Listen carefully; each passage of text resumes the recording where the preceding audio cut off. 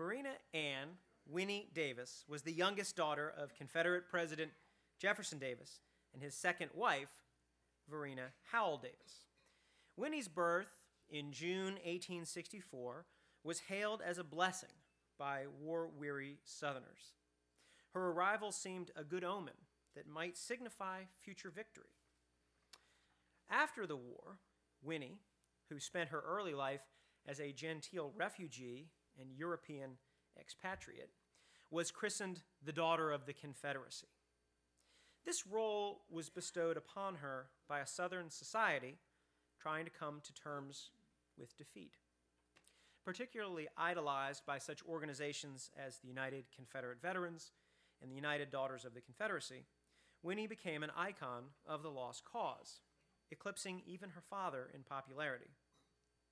Her controversial engagement in 1890 to a Northern lawyer, whose grandfather was a famous abolitionist, shocked her friends, family, and the Southern groups that idolized her. She later moved to New York City, where she became a writer for family friend and newspaper baron Joseph Pulitzer at The World. Despite her blooming literary career, the young woman was unable to escape the looming legacy of the lost cause. Winnie Davis, Daughter of the Lost Cause, is the first published biography of this little-known woman who unwittingly became the symbolic female figure of the defeated South. Heath Hardage Lee, a native Richmonder and St. Catherine's girl, now lives in Des Moines, Iowa, with her husband and 2 children. She holds a BA in history with honors from Davidson College, where she and I were students at the same time. Oh, I know, it's a small world. And an MA in French language and literature from the University of Virginia. She began her museum career at the Levine Museum of the New South in Charlotte, North Carolina, as the Director of Education and Programs. Heath has since worked as a consultant for Southern House museums, such as Stratford Hall and Menoken Plantation, and she has also worked in the Midwest museum community as the coordinator of the History Speakers Series for Salisbury House and Gardens, a 1920s house museum in Des Moines. Heath has written for numerous magazines, newspapers, and blogs. Winnie Davis, Daughter of the Lost Cause, is her first book and is, of course, available in our museum shop, where she would be happy to sign it for you after the lecture. So please join me in a warm Richmond welcome home to Heath Lee, who will speak to us today about Winnie Davis, Daughter of the Lost Cause.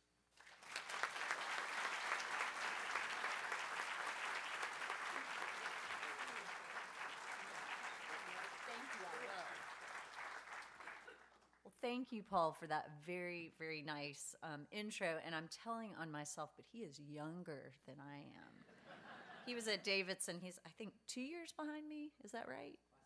I won't tell you our age, but that gives you an idea. So thank you so much for having me. I'm so glad to be here. I want to thank you all. This is a great crowd. Thank you for coming out in the summer, hot Virginia summertime, to hear about Winnie and my new book, Winnie Davis, Daughter of the Lost Cause. So I did want to thank Paul, especially Paul Levengood, the director here. He was the very first person who approached me about speaking about my book, the first person really anywhere. This was several years ago, and he said, "We want to do your book launch here." And I said, "Great, that is fabulous." So I want to thank him for that especially. I also want to thank the VHS staff, Nelson Langford, Graham Dozier, Lizzie Oglesby, Jameson Davis and Lee Shepard. And I'm going to give a particular shout out to Jameson and Lee for the gorgeous photo they did of Winnie's portrait, which became the cover of my book. And many people have said, "Oh, I just want to buy that for a coffee table book. I don't really care what it's about." So I was like, thanks, I think. But anyway, so great thanks to Jameson and Lee for their aesthetic beautiful taste, and they did just a gorgeous job photographing it for my publisher. A special thank you to Jeb and Wheezy Stewart, who perhaps I hope are in the room today. Jeb is an old friend, and he wrote the foreword to my book, which is poignant and beautiful and just points out some really interesting connections about General Jeb and Winnie and the special kind of bond that they shared. So thank you, Jeb and Wheezy. And finally, I want to thank my friend Graham Basto, who came by yesterday and loaned me a newspaper article about her ancestors in Chester, South Carolina, who provided shelter for Verena Davis and her children, including Winnie, when they fled Richmond in April of 1865.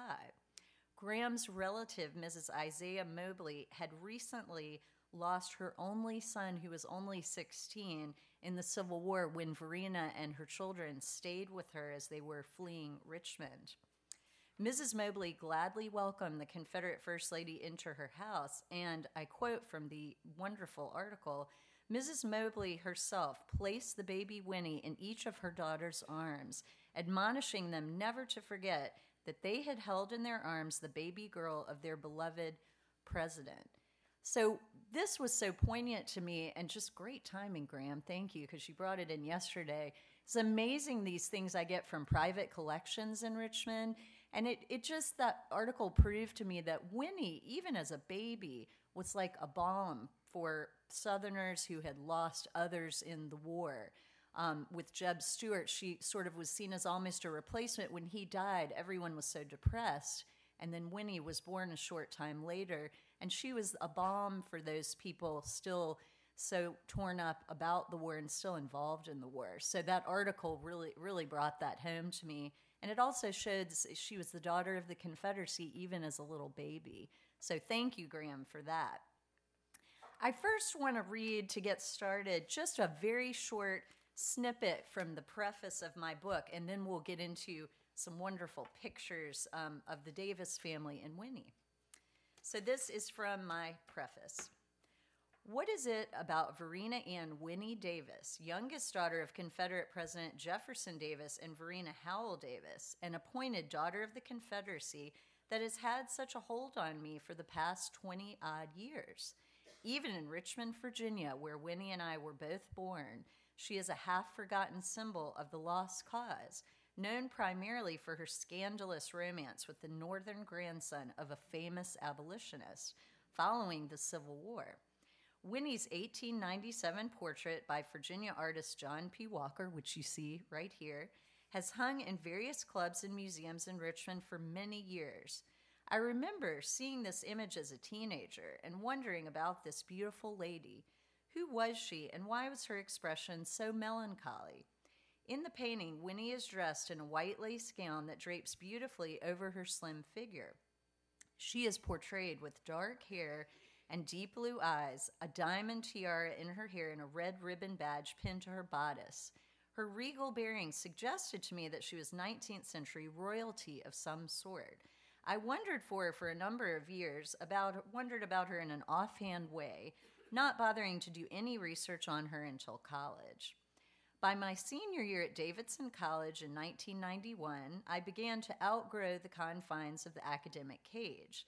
Having spent the spring of my junior year abroad in France, taken all the required classes, had my share of failed romances, and exhausted the extremely limited shopping options in downtown Davidson, North Carolina, and believe me, they were limited. It was very sad. I decided to devote myself entirely to my thesis on Winnie Davis. As I began to delve into Winnie's background through personal letters, diaries, newspaper accounts, and brief references to her in Southern history books, I became fascinated with her tragic story. As part of my thesis work, I convinced my professors to send me to an academic conference being held at her family home, Beauvoir, in Mississippi. I do not remember much about the conference at all, but I do remember the dresses. Beauvoir had a collection of Winnie's dresses, elaborate 19th century gowns for both day and evening. The docent leading the tour that day picked me out of the crowd and said, "Now you could wear her clothes easily. You are just her exact same size." Of course, nothing would have pleased me more that day than to be able to try on all her clothes just to see how they fit. In a sense, that is exactly what I have been doing the past 20 years. So, let me tell you a little bit more about Winnie, but that's how I happened upon her story, and she just was so haunting. If you look at the portrait, we'll take a look at that first. She's so haunting and melancholy. There's something clearly sad about her expression, but that beautiful dress, for me, it's always the clothes. So those who know me will know this, but that was what it was. It's just, that said a lot to me, and it's a very representative picture as well. There's a lot of Confederate symbolism in the picture, which I'll talk about. First, the white dress. So the daughter of the Confederacy is sort of seen as the Vestal Virgin of the Confederacy. She's pure and unspoiled. She's always shown wearing white. She also has a red ribbon badge pinned on her bodice. This is from the United Confederate Veterans, some decorations from that. And then if you look closely, you see the broken staff representing the Confederacy, broken but not torn apart. And you have forget-me-nots. Those are the flowers there which represent the Confederacy. Again, don't forget the Confederacy and the suffering that happened during the war. So lots of symbolism in this portrait. It's by John P. Walker, 1897. It's a posthumous portrait. I hope I look that good when I'm dead. She looks great. And she was really pretty, but this might be just a little exaggeration. Now, these two threaten to derail my entire book on Winnie because they're totally fascinating. Jefferson Davis, the president of the Confederacy, and Varina Davis, his second wife. Now, does anyone know who Jefferson Davis's first wife was? Thank you. I'm impressed. That's excellent. Sarah Knox Taylor, known as Knoxie Taylor. She was Zachary Taylor, President Zachary Taylor's daughter. She was feisty and pretty and just very intelligent. Jefferson Davis fell in love with her immediately. Zachary Davis opposed the match, did not want them to get married because he didn't want his daughter to have a military life like his own wife had had. He also thought Jefferson was kind of uppity, kind of, difficult, and the two men didn't really get along that well at this point. So he didn't want them to get married, but as young people will do, they decided to get married anyway, against the wishes of the Taylor family. Zachary and his wife were not present at the wedding. They got married, they were madly in love, and 3 months later, Sarah Knox Taylor dies of malaria in Jefferson Davis's arms. So, a very short-lived marriage. Sarah Knox Taylor was always his ideal wife because, of course, she had not had time to nag him, or there were no dishes done. I mean, it was kind of the ideal marriage in some ways. So of course, Sarah becomes the sainted Sarah, as Varina calls her, and Varina is forced on their honeymoon to go visit Sarah's grave. So think about that. So Varina was really, the marriage did not start well. The second marriage with Varina. Varina was a Mississippian from a prominent family. She was highly, highly educated, very unusual for that time. And her grandfather was actually the governor of New Jersey at one point. So she had both northern and southern ties, very sophisticated. And Joseph Davis, Jefferson's brother, actually set them up because after Sarah Knox Taylor died, Jefferson Davis went into mourning and really was a hermit. For about 8 years, he ran his plantation with his brother Briarfield. He didn't go out. He read a lot, and he just was just so distraught about that early death of his wife that he wasn't really interested in other women for a long time. But I think Joseph finally said, you got to get out. So I'm setting you up with Varina. They courted, they fell in love, but the strong personalities that they both had were not really conducive to them being married. So if they had had a marriage counselor today, I think they might have said, you might want to think about this, but they didn't. They seemed on paper like it was a good match, but they had epic battles for dominance in the marriage, at which Varina always lost. Little Joe, and I bet a lot of you may know this story about little Joe Davis. So he just looks like trouble, doesn't he? I mean, he is the cutest thing ever. He's adorable, but he has this little mischievous look in his eyes. And sadly, little Joe was known, Verena, also not very politically correct with her children, called him her best and brightest child. So, and she did this a lot. She liked to label everybody in the family as being the smart one, the pretty one. Joe was her best and her brightest, so she said. He was sort of going to be the hope of the Davises in their old age. In this photo, he's probably about 5 years old. So right towards the end of the war in April of 1864, Verena goes out to the customs house to take Jefferson his lunch. He never eats. He's super stressed out, as anyone would be, about the Civil War going on, his role in it. He doesn't eat, so Verena is always very nurturing and takes him lunch. While she is out, Jeff Jr., one of their older boys, gets out on the balcony of the White House of the Confederacy, which was not a good idea. I'll show you a picture in a second. And he starts balancing on the top of the rail. You know how boys are. And at this point, I'll show you the railing. So here's the White House of the Confederacy, which I'm sure many of you have been to. And so Jeff Jr. goes out the window. He's teetering on the rail, and little 5-year-old Joe climbs out the window. Their nurse, Catherine, is not watching, and imitates his brother. Let me show you where the balcony was. This is where it is now. So the balcony is about 10 feet from the ground, and there's also kind of a sub-basement here. So originally... So they were coming out here, out the balcony. And then if you go, let's see if my laser pointer, yes, will work. So this below, this brick pavement has been built up to here. But you've got another drop here, maybe 5 more feet. So little Joe falls from here all the way to this sub-basement. And that happens. And poor little Joe is hurt very seriously. His leg is twisted. He's just, I won't go into the details. It's all in the book. Pretty horrifying. And the Irish nurse, Catherine, nowhere to be found. So Maggie Davis, the oldest Davis daughter, is screaming, running all over the neighborhood, trying to find help. Fortunately, a Confederate officer comes along and tries to help revive Joe. There's some African-American servants who hold him and try to help him with some camphor. And he revives briefly. The frantic parents are sent for. They come home. They hold him in their arms, and 45 minutes later, he's dead. So the Davises are devastated. This is really their favorite child at the time, and he is gone. Verena is 6 weeks...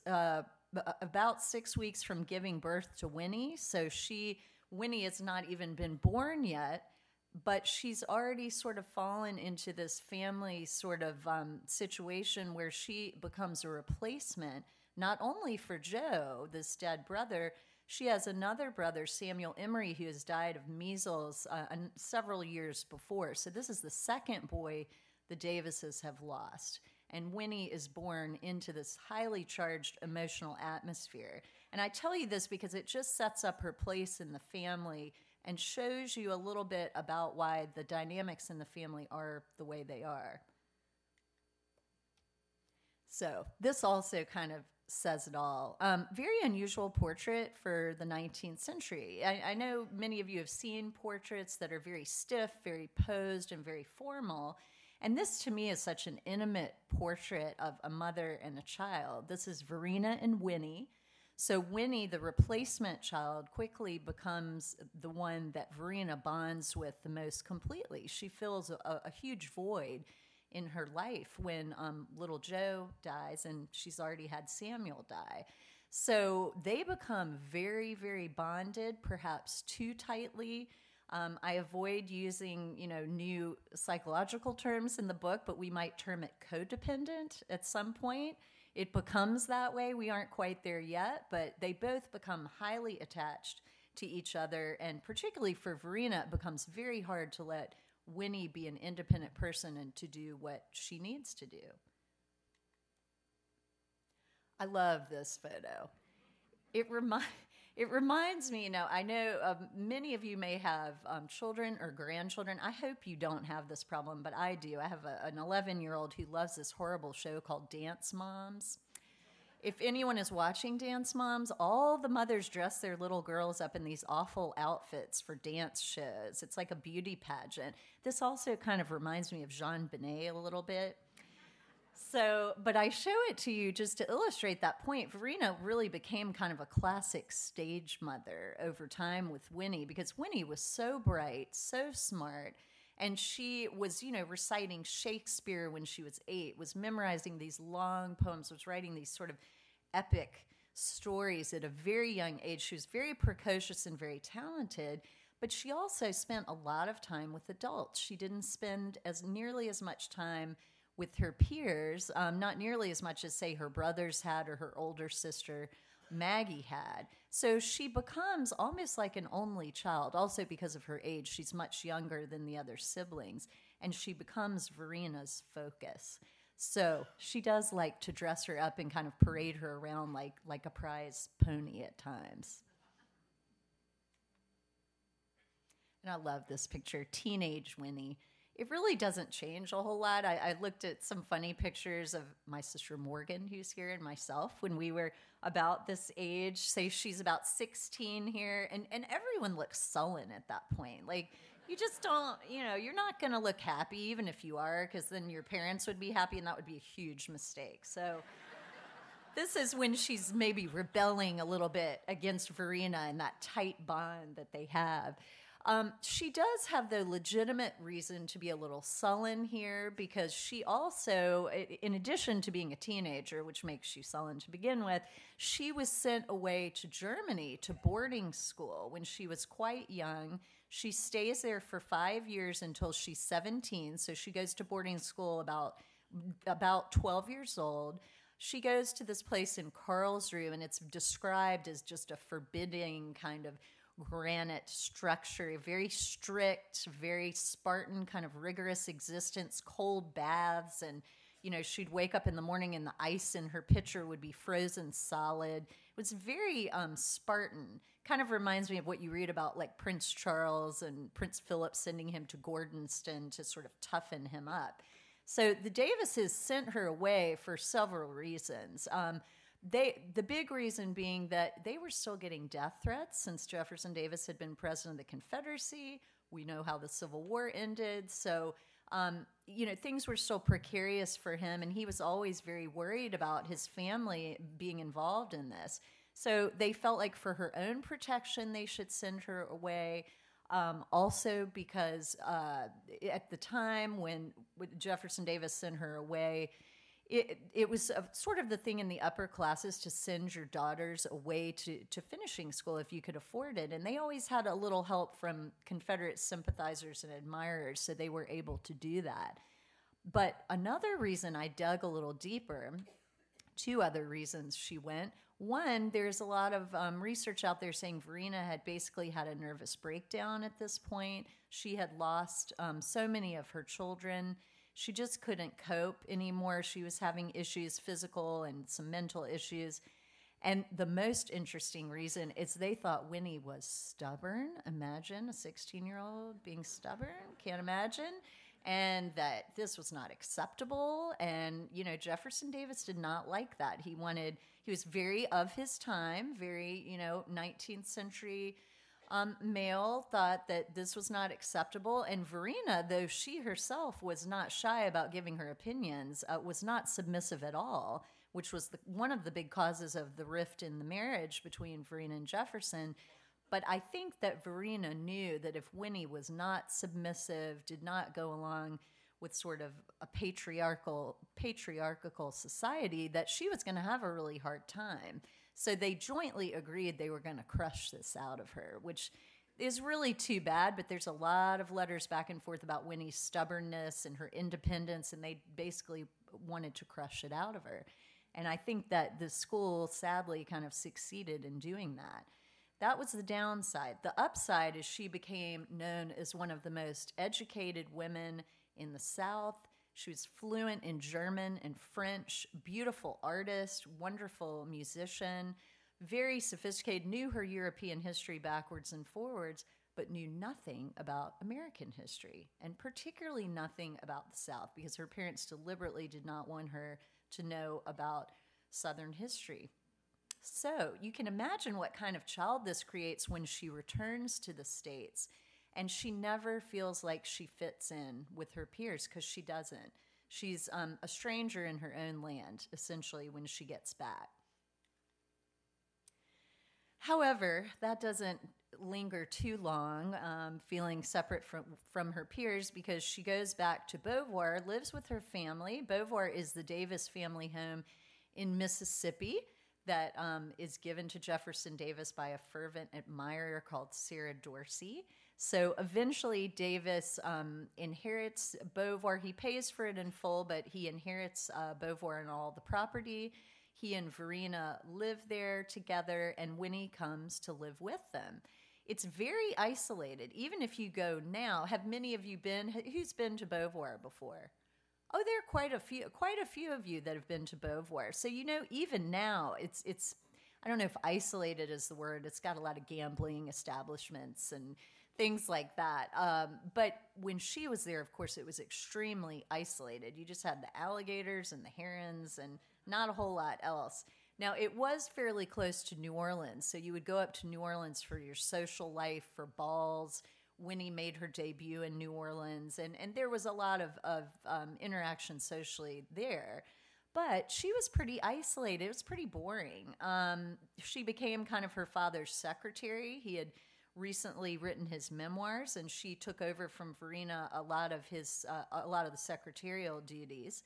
And then fatefully, she decides in 1886, or I think her father decided for her actually, that she was going to go on a train trip with him throughout the South to dedicate Confederate monuments across the South.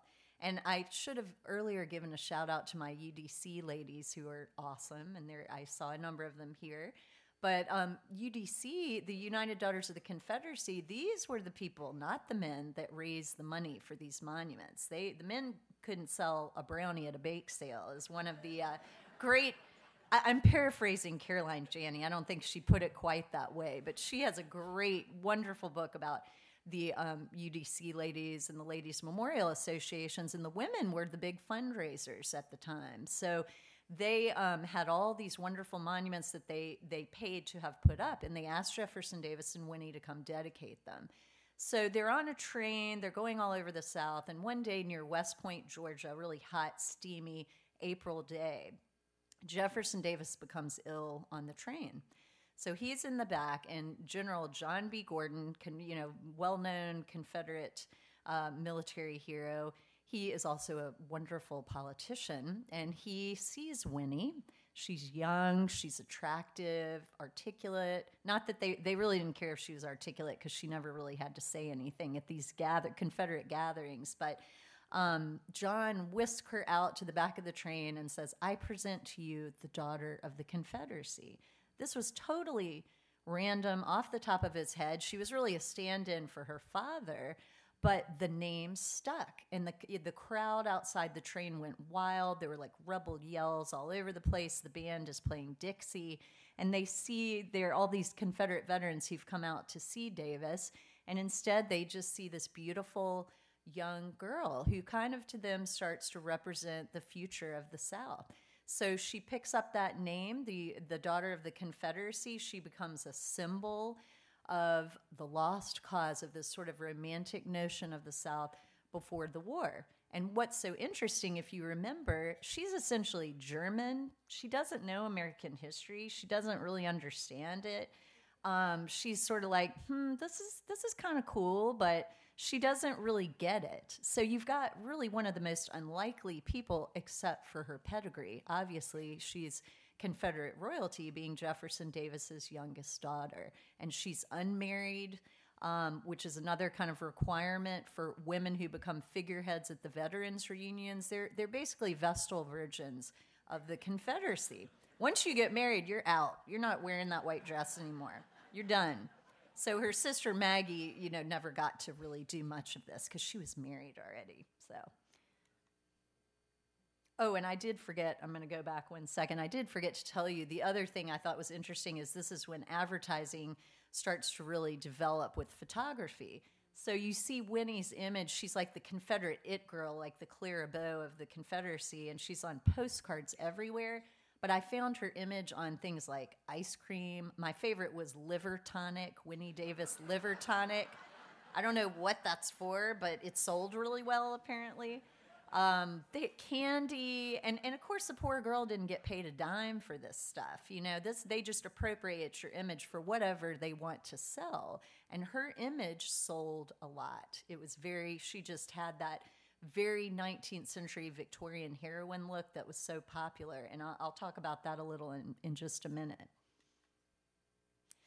Then we get Alfred Wilkinson. So this is when it gets very, very interesting. So Winnie is going along, and she's the daughter of the Confederacy, and she's being feted and, you know, celebrated all over the South. Winnie's not a big party girl. She's pretty serious, pretty artistic. So she's really doing that more for her parents, for approval, not because she herself is really that into it, but she's game to go along with this. And then in about 1889, she meets Alfred Wilkinson. She is in Syracuse, New York, visiting friends of her parents from, these are old friends from the 1850s when Davis was a senator from Mississippi. He was in D.C., was very powerful, very well known, and had a lot of their northern friends that they kept for their entire life. So at this point, you know, they're starting to reconcile a little bit with the North.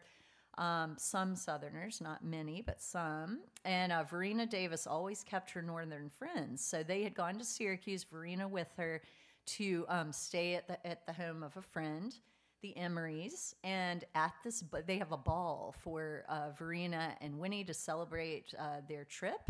And in walks 6-foot-tall, handsome Harvard graduate Alfred Wilkinson. He was a classmate of Teddy Roosevelt's at Harvard.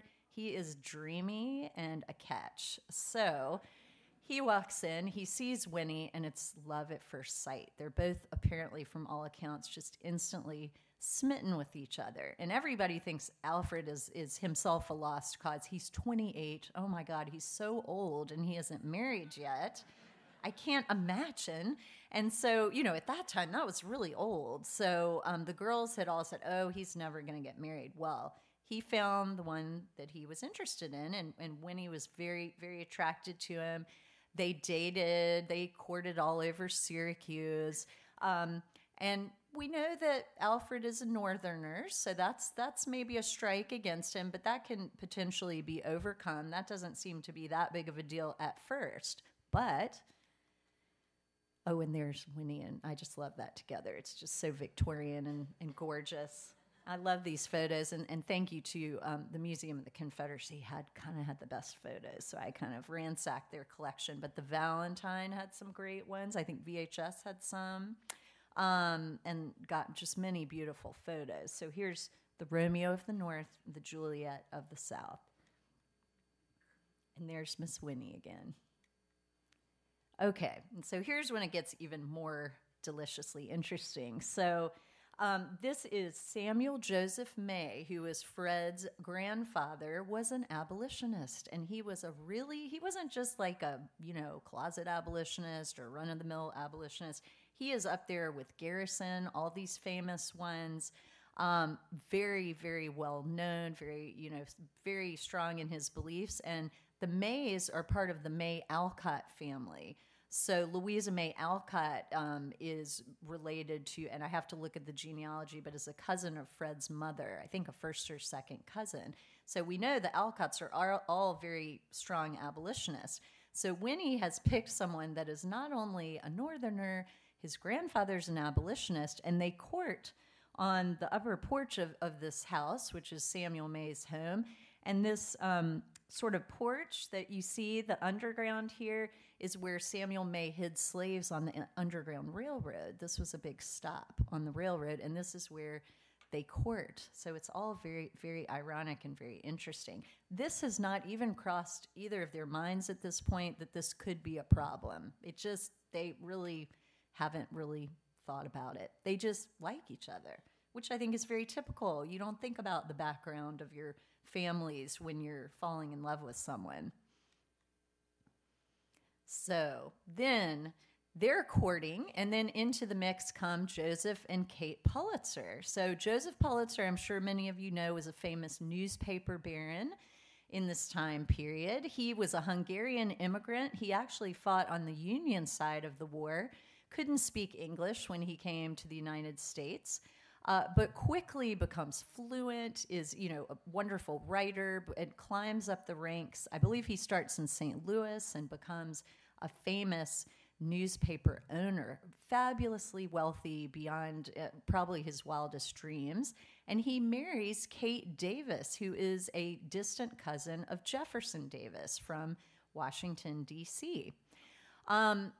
They become, because of the Davis connection, they become supporters of the Davis family, and they become very good friends with Winnie and invite Winnie on all kinds of trips with them. Winnie becomes the godmother to one of their children, and Kate and Winnie become best friends. Kate is her social sponsor in the North. She's sort of like the Scarlett to Winnie's Melanie. Kate is very, loves her clothes. She's always dripping in diamonds and ostrich feathers in inappropriate places, like at Mount Vesuvius. She's wearing this and her feathers get burned, and it's really, and this was from the Museum of the Confederacy, from a diary they had. I was like, this is unbelievable. This is just so cool. So anyway, I could kind of related more with Kate in some ways, but Kate is also naughty, and she has an affair with one of the staff at Joseph Pulitzer's The World newspaper. Joseph is a super hypochondriac. He wanders the world on his yacht, doing his work and looking for cures. And at this point, he's practically blind. And they offer to take Winnie on a, spa cure trip to Italy. And then Verena inexplicably asks Fred to go over and meet them, to push the engagement. But can you imagine going in the 19th century with your fiancé, not your husband, on a trip with a blind chaperone, and the other chaperone is having an affair? I mean, seriously. I was telling my mother this morning, I said, why couldn't they chaperone my beach week in 1988? I would pay them. It would have been so much more fun, but... Anyway, they are truly the worst chaperones ever. And Winnie and Fred on this trip in Italy, they could have done anything they want. There are all these accounts of them going out in the carriage alone by themselves, doing whatever they want. Nobody's paying any attention. So there has been some speculation that Winnie might have gotten pregnant, had a child, left the child in Italy. All not true. You'll have to read my book. I lay it out.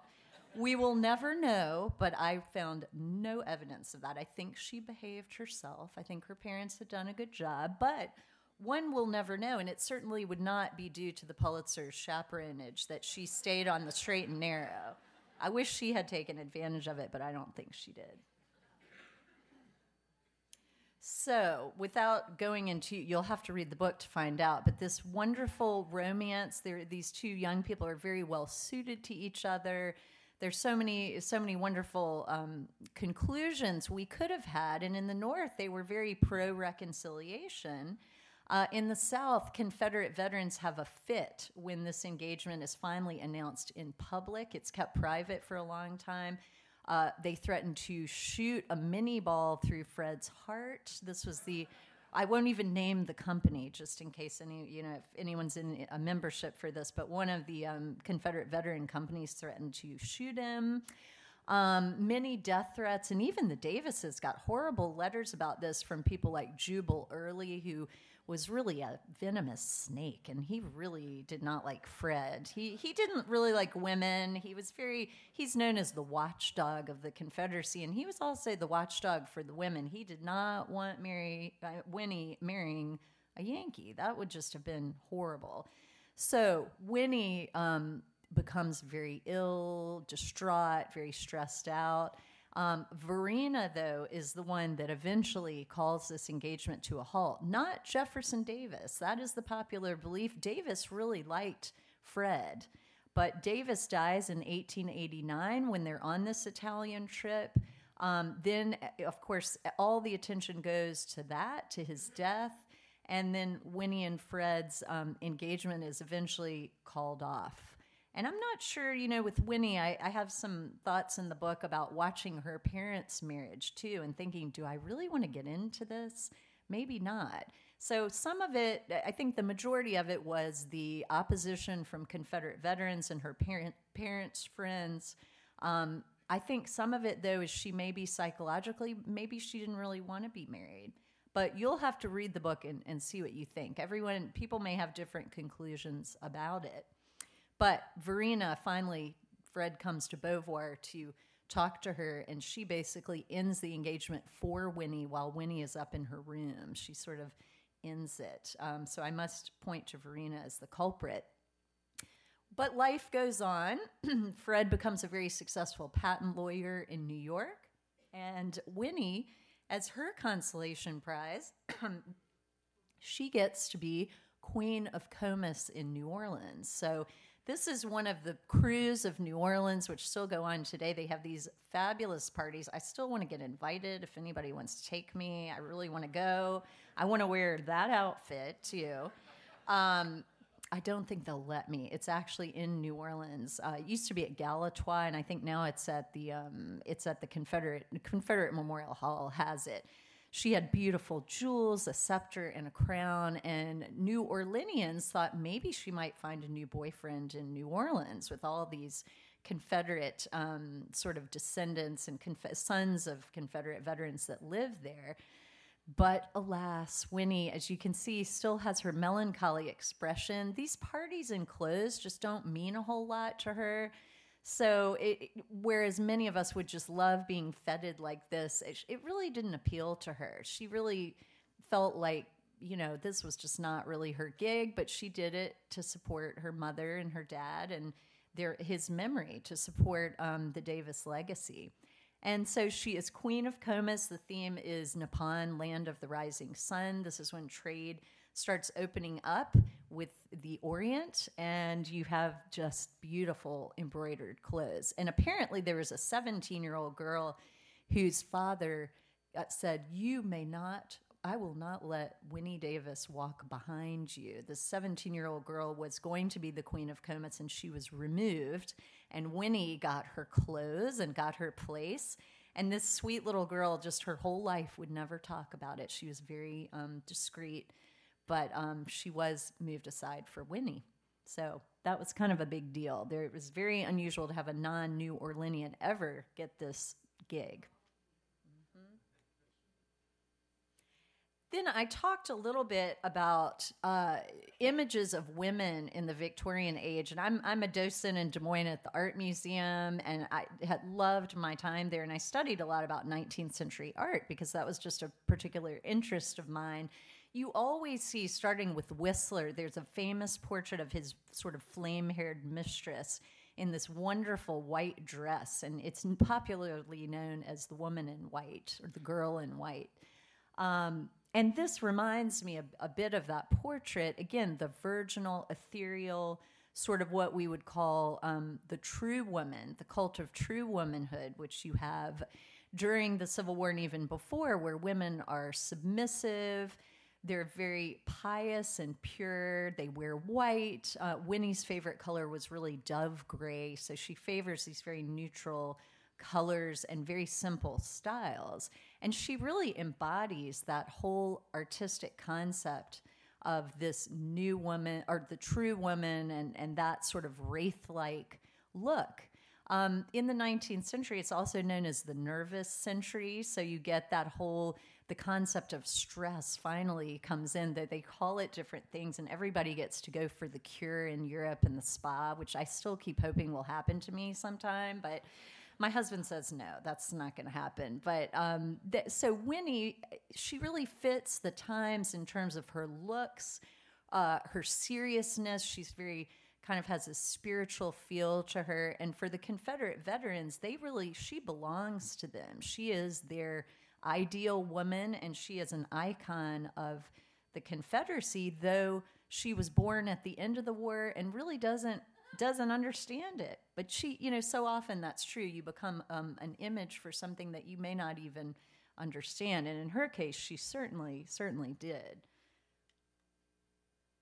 So I'm not going to tell you the whole story because then you might not read the book. But she comes to an early end. She is known by Robert Penn Warren, the poet, as the last casualty of the lost cause. I would say she was not the only last casualty of the lost cause. Her ex-fiancé, Fred Wilkinson, there's a story about him at her funeral where he's crying in the back of St. Paul's Church. There are numerous accounts of this. I like it. I think I'm going to go with that. Whether it's true or not, I put in the book this story may be one of those sort of legends, but it comes up in a number of accounts. He dies at 55. He has a nervous breakdown, and he dies of a heart attack in Atlantic City. He never marries. Poor Fred. It ruined his reputation too. So really, I think Winnie and Fred are among the last casualties of the lost cause of a South that was not ready for reconciliation. And what's so interesting about Jefferson Davis is he really preached reconciliation. He really wanted people to move on. And many in the North saw this match between Winnie and Fred. It could be a great step towards reconciliation between North and South, but people just were not ready. And that's why I thought this story was so interesting, because these two young people are sort of emblematic of a period of time where people just were not ready to move on yet, particularly in the South. So I like to remember Winnie, though, instead of thinking about her tragic demise. She I mentioned Joseph Pulitzer earlier. She and her mother in the 1890s, they moved to New York. They become, both of them, writers. Joseph Pulitzer gives them a stipend to write for the World newspaper. They live in the theater district. Winnie writes 2 very well-received novels, and she's on her way to becoming a real author, writer, a real literary figure in New York. And this is tragically cut short. But I do think her real dream was to be a writer. That was more important to her than marriage or children or any kind of domestic life. And she did achieve that. She was sort of on the verge of going from that cult of true womanhood, the true woman, to the new woman, to the Gibson girl. And she loved bicycling on her bike in Narragansett, Rhode Island, where she and her mother went for vacation. So I like to remember her as a writer and an author and a Gibson girl just whizzing around Narragansett, Rhode Island on her bike. That is how I like to remember her and her impact. So thank you so much for having me. I'm happy to do questions.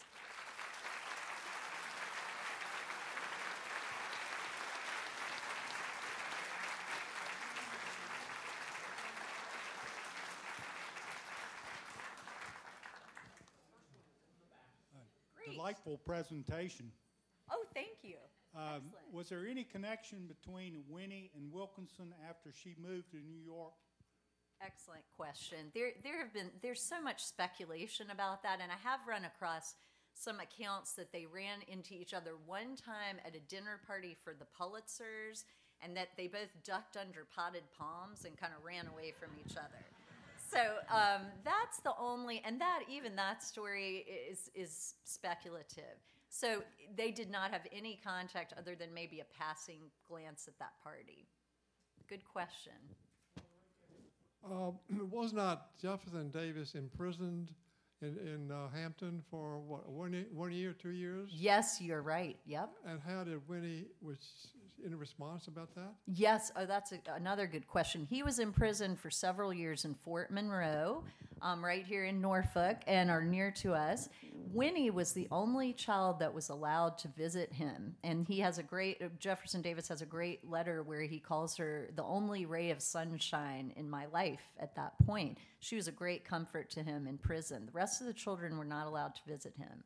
So Davis and Winnie had a very special bond for their entire lives. So that is a good question.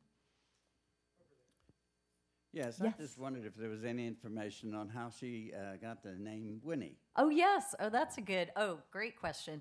So, Winnie is supposedly an Indian name meaning bright and sunny. And what's interesting is Verena, Jefferson Davis called her Winnie. That was his pet name for Verena. But there's another a great quote, and I have it in my book. It's one of the titles of my chapters that says, "My name is a heritage of woe." And that's what Verena says about her name, Verena, and the diminutive Winnie, that she hopes that this name is not going to bestow bad luck upon Winnie. She hopes she will have a better life. But if you read the book, you'll see what happens. Thank you.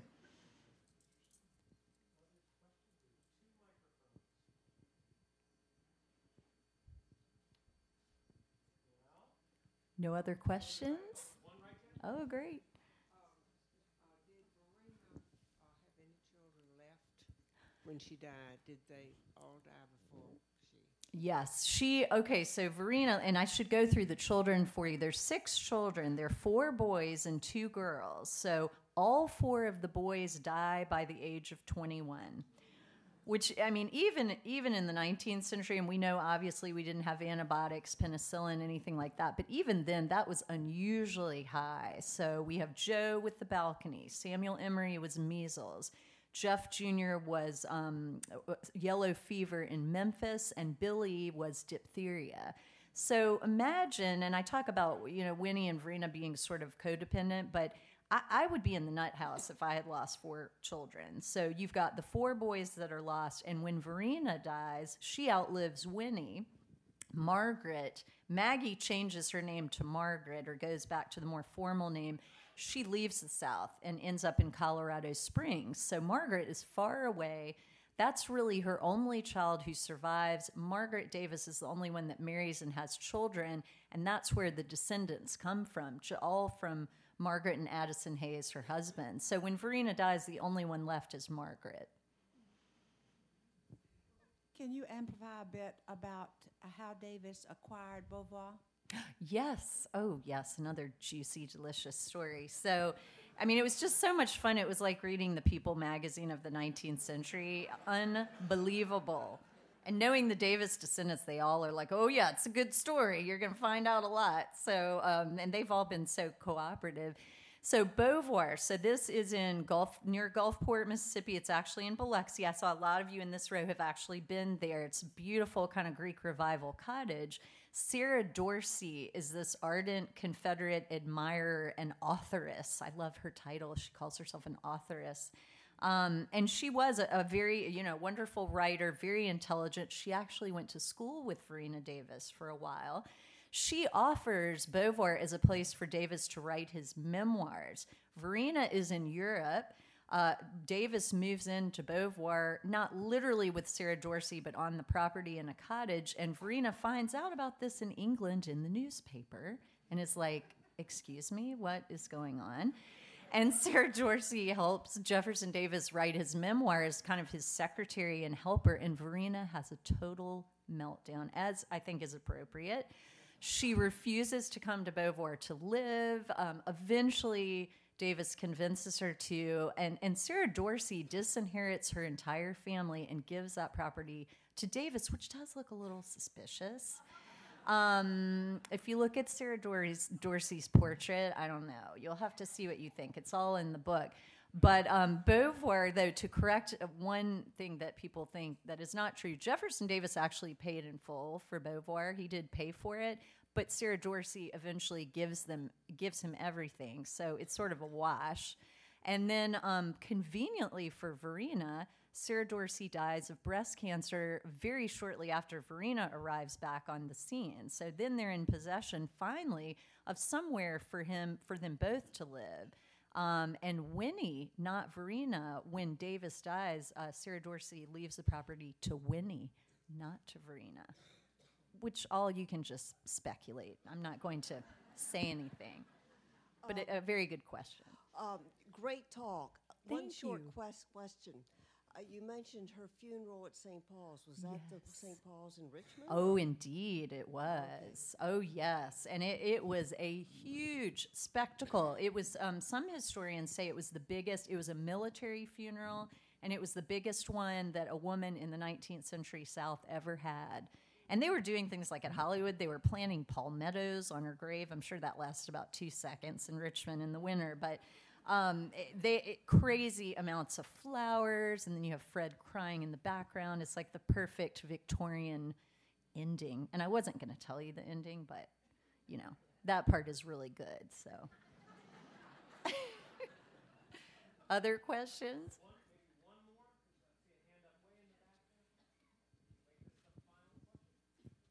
Okay. Hi.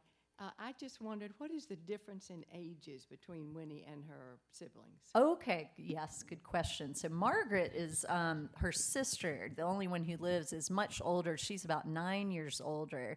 And then Samuel and Joe die before she's born. Jeff, at the point when Winnie arrives, I believe is 7. And then Billy would probably be like 5. So that's kind of the age spread. And then, you know, Margaret is so much older than Winnie. She's almost like acts like an aunt to her eventually. And they're separated by geography and distance. So that's kind of the age spread.